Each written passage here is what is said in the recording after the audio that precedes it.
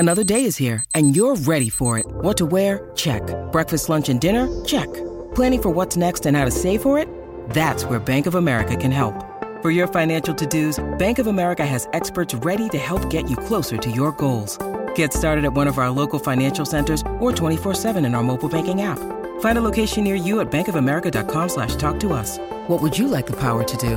Mobile banking requires downloading the app and is only available for select devices. Message and data rates may apply. Bank of America N.A., member FDIC.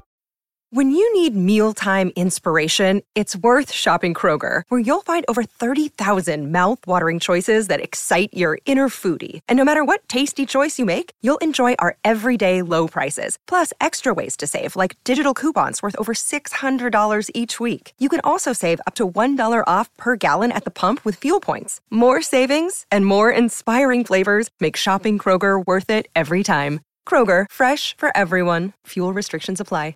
Bren O'Brien joins us. G'day, Brett. Gareth, how are you? Lovely day here in Sydney, quite warm. It is paradise, isn't it? People say, Gareth, it can't be paradise out at Warwick Farm, but I disagree when it's like this and you've got these beautiful yearlings getting set to go around into that auditorium and to be purchased by a buyer that's trying to live a dream or find their dream, like a Pride of Jenny or a Buenos Noches of recent times. And, it's exciting always at the sales, I reckon. A Vow and Declare. There's been plenty of good horses come through this sale. An Extreme Choice. Well, he'd have to be the top of the list, wouldn't he? Oh, Vinny's probably... Choice. Well, if you're talking about... Was Vinny at the classic sale? Yeah. Oh, Vinny would be, yeah. So if you talk about the two most expensive stallions in Australia were both bought at this sale, so which is, quite remarkable when you think about that. It's obviously not the number one seed sale in Sydney in terms of Inglis's sales. East is the big daddy, but it's a great... it's been a really strong week, and we'll talk about it in a minute. But I think that Inglis will be probably pretty happy with how things have evolved, given that pre-sale expectations were that the market's probably a little bit sticky. Yes. There's probably some complications and some difficulties there, especially selling horses. But I think that the progress of the week's been pretty good. What I found the most intriguing part about today is that Coolmore have definitely run out of money, because Tom Moore was walking and he has to go and get a coffee at Newgate because they can't afford their coffee at Coolmore these days because they spend it all on Storm Boy. That's been the most fascinating part of this sale that I've found today. I don't know if it's a judgment. Yeah, I mean, I guess you've got to get with coffee where your good coffee comes from, I suppose. That's a good point you make. So we might have to head to Newgate to get a coffee. But it's interesting, isn't it, at the moment with the situation with the different farms and the strings that they're pulling at the moment, the size that they're trying to look after or justifies hit the ground running. But we all know that John Magnier loves justifying. If there is a good justified colt, then he'll buy it. Or he wants it more than anyone else, basically, and that's been the story with Storm Boy. And so that's been interesting to see how that story's unfolded over the last... couple of days? It's been when it was announced last week? Last week, yeah. I mean, it is an interesting one, and I think that it also highlights the fact that I raised this in an article last week. There's not that many 2-year-old colts on the market in terms of that aren't already owned by studs. And we saw Bodyguard so impressive on the weekend. He's probably the one that suddenly jumped up on the radar, and I think James Harron will be getting a few phone calls this week if he hasn't had already. Asking about where things sit with that, because he's a very, very nice colt and very well bred and expensive as a yearling, and will fit in any roster in Australia. So the wheeling and dealing will still be going on, I think, and at sales like this, a lot of the discussion is not only about the horses going through the ring, but what's going on the track and the commercial possibilities going forward. Yeah. So when you have a look at the Golden Slipper market, Storm Boy's at $3, Switzerland at $8. So the two horses at the top of the market owned by Coolmore now. Yep.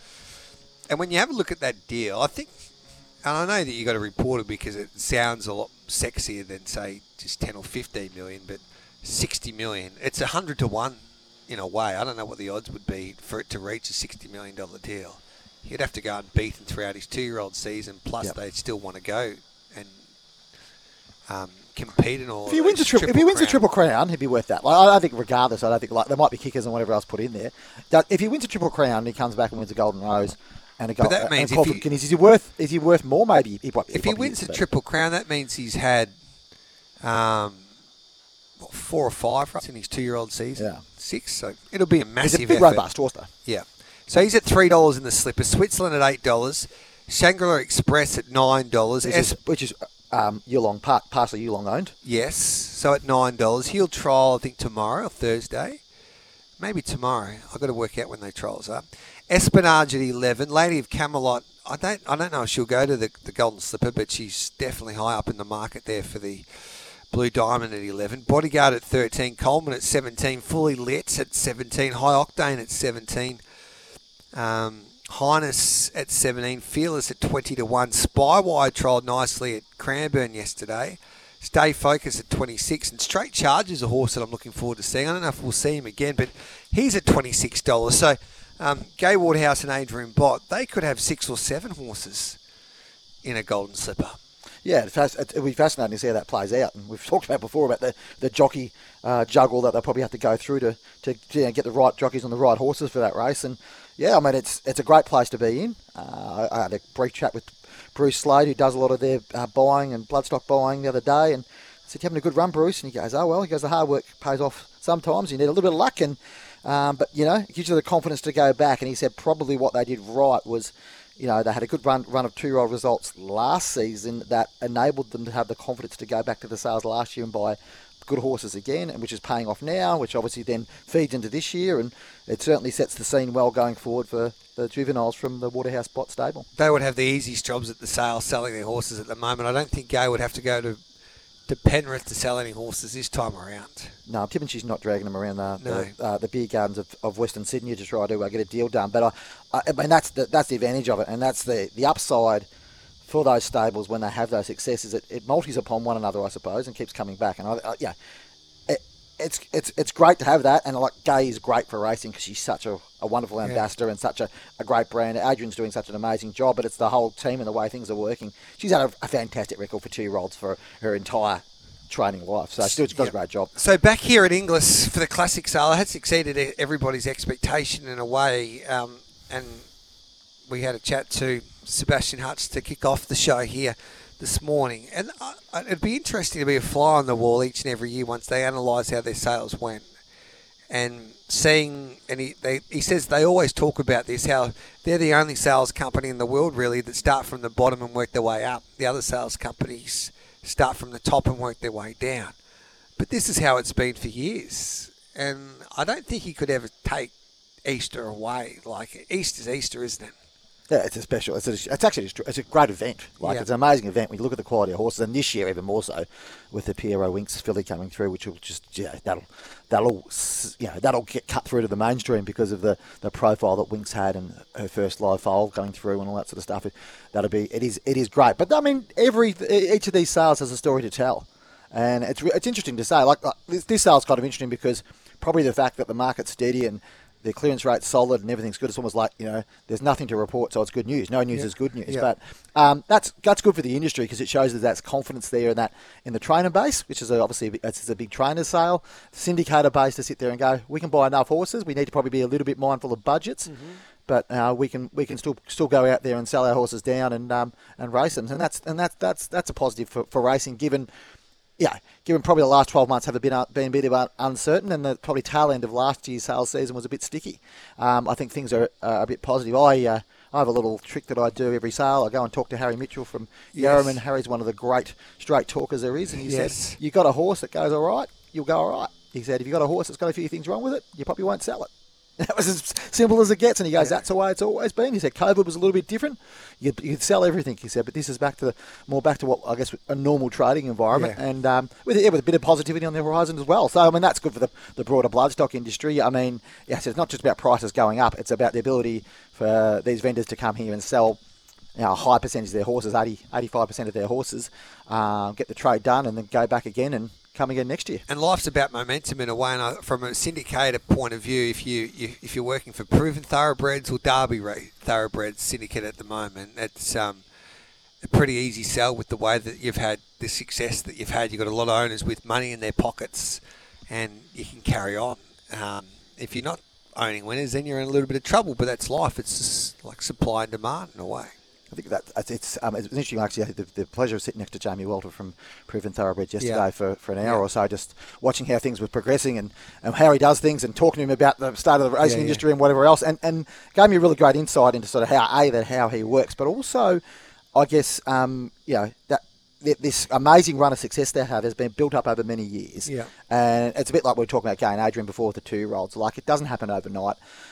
You get a couple of good horses, you get a couple of more good horses, but you make positive decisions, you get more confidence in yourself, you've got more people ringing up asking for horses, so then you go that little bit further for the next horse, you start winning bids on the horses that you really like, you back your judgment and you get paid back for it. So those syndicators deserve that success. There's a lot of, we're very fortunate in Australia, and it's the one thing that sets Australia apart from a lot of the rest of the world, to have these great syndicators here who really add a sense of dynamism to the market. Well, it helps when you've got the prize money levels that we've had. Like, good luck being a syndicator in the UK. How do you go and sell that dream?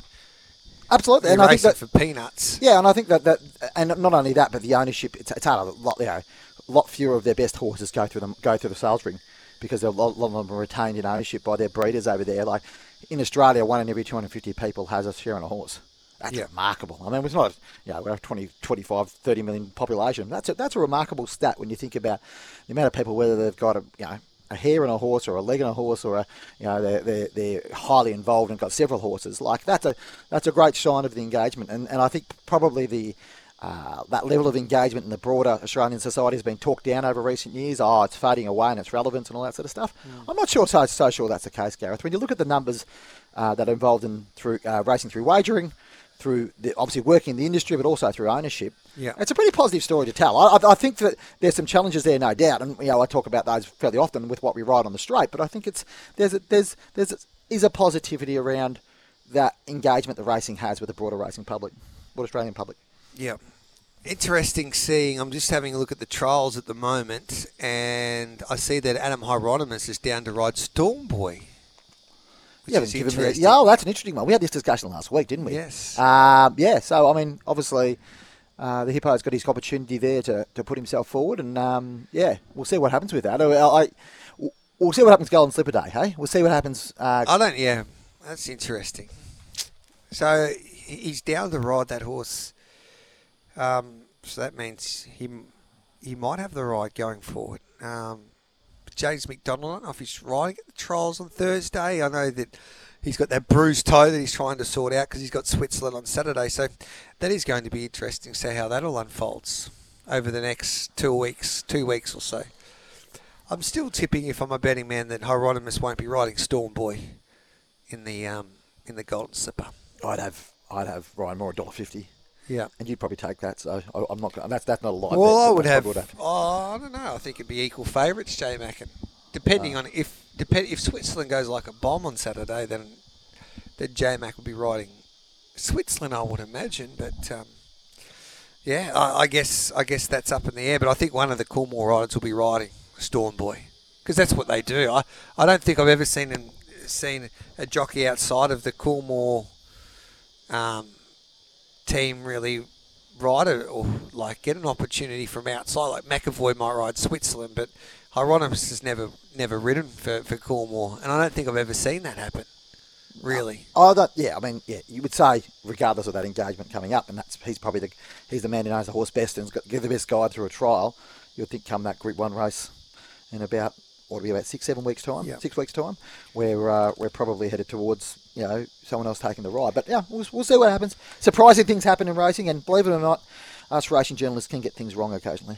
I don't think we get this one wrong. Speak for yourself there, Brett. What's going to be the highlight today? I've loved all of the different stories that have filtered through, like Mick Malone's story with North Farm, how he's taken a punt on his own, and the emotion after that, after they sold the In Her Time half for $600,000 by Too Darn Hot. To see results like that and to see what it actually means to a lot of people as well, it can change lives, sales like this. That family changed lives. But a remarkable family, that was obviously with time in there, and Yolanda developed a bit of a taste for that family, and they bought in a time. Yes is in that family. Yes is in that family. So it's an amazing family, really. And Yolanda obviously really keen on that filly. They bought the other filly last year, the older filly last year, and she's won a trial pretty impressively at Wyong last week. So I think, those stories are good. I think, like, it's a funny thing about the classic sale, as you say, it's not necessarily about the top lot. It's not necessarily about it's not about the $1 million horses. Sometimes it's about the good results that people get. Sometimes it's about the broodmare that someone might have bought for $15,000, and they sell the first foal out of it for $200,000, and it gives them the confidence to go back and go, okay, we can do this again. And I think like that's the thing about the classic sale. It is I'm not saying it's more of a down to earth sale, I suppose, than Easter. Easter's stratospheric, and it's a thing all of its own. But the one thing the classic sale does have on its side is that grassroots and those the buying bench side, but also on the vendor side, and it's good. It's good news for the. It's good news for the industry that these people are doing well, because then they can come back next year and reinvest with confidence and keep moving forward. Yep, away they go. The rest is history. Indeed. You have a wonderful day. I'll see you tomorrow morning for the debate. I'll be on the other side. You are separated by Bass Strait tomorrow. Yeah. Gareth, how was Hobart Cup weekend? It was good. Unfortunately, I didn't get there for the Cup because I was up here on Sunday. I was there for the Derby on Friday night. Good little vibe there. I think the Hobart Cup, Aurora Symphony winning there. He's proving, the king of Tassie. King of Tassie, won 2 Launceston Cups and a Hobart Cup. Yeah. I think Paddy Payne, before the Cup, had won 7 consecutive races in Tasmania as a trainer. So it'd be good to see the locals probably doing a little bit better. But there's a little bit of a change in the guard there. Obviously, the leading trainer down there disappeared last year in terms of his involvement. So will he ever come back, Scott Brunton? I don't know. I saw Scotty on the lawns at Elwick the other day, and he's obviously he's unchanged, Scotty. No. He's unreformed, but he's so he can go to the races. He's just suspended. Yeah. So he can't operate a racing stable. That's his challenge. So, and I think he's obviously still got a very strong interest in the horses that he's helped brought through, and his father-in-law obviously running the stable there too as well. Could he work at a stable? I don't think so. I would have to look at the details. I would not just speak on air without knowing those precise details around that. But I think that so I think that there's probably a little bit of a change in the guard. Glenn Stevenson's had a great run of success down there in the last 6 months, which is good for that. But I think, this is the time of year when you want to celebrate the best of Tassie racing. We've got the Launceston Cup coming up in a couple of weeks' time, which I'll be at.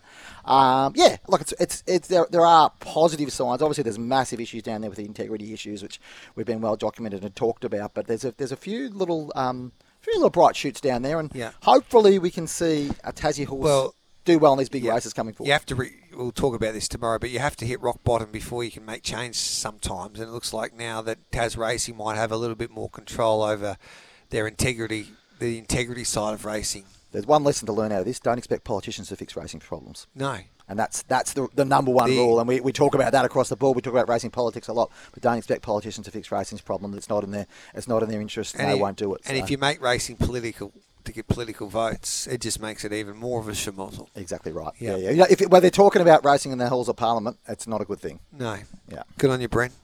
You should be minister somewhere. Good on you, mate. So. Bren O'Brien from thestraight.com today. What can we read today? Any breaking stories? Yeah, an interesting story coming up today. It was a story about, we've done a bit of research into the amount of property that Racing New South Wales have acquired over the course of the last 4 years.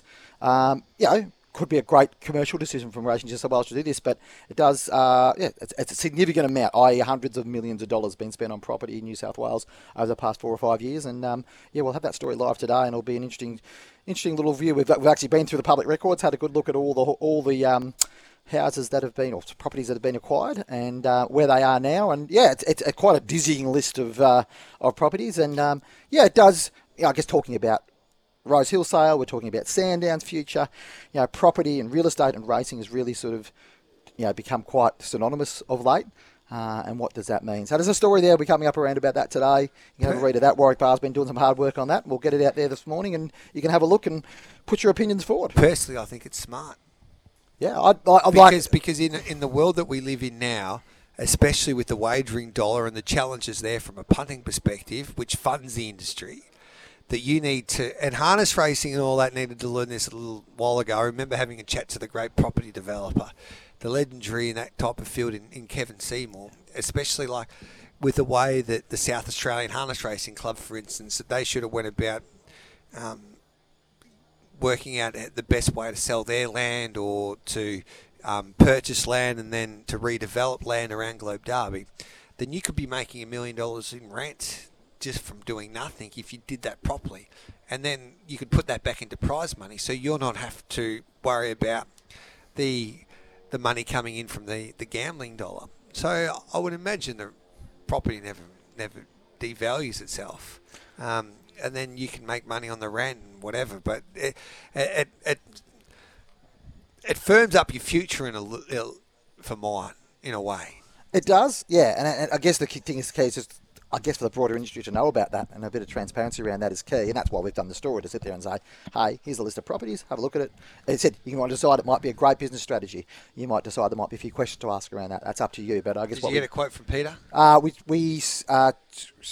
Peter promised to get back to us, and unfortunately, has been rather busy at the moment, hasn't been able to get back to it. But story we've been working on for about 6 or 7 weeks. Okay. So we don't just put these stories up overnight. We work long and hard on these stories, and and again, it's not a finger pointing exercise necessarily. It's just like, we've done the work, and this is what it looks like, and make your mind up from there. I'm looking forward to it. So that drops today. Yep. All right, mate. We'll look forward to it. Thanks for that, Bren. Thanks, guys.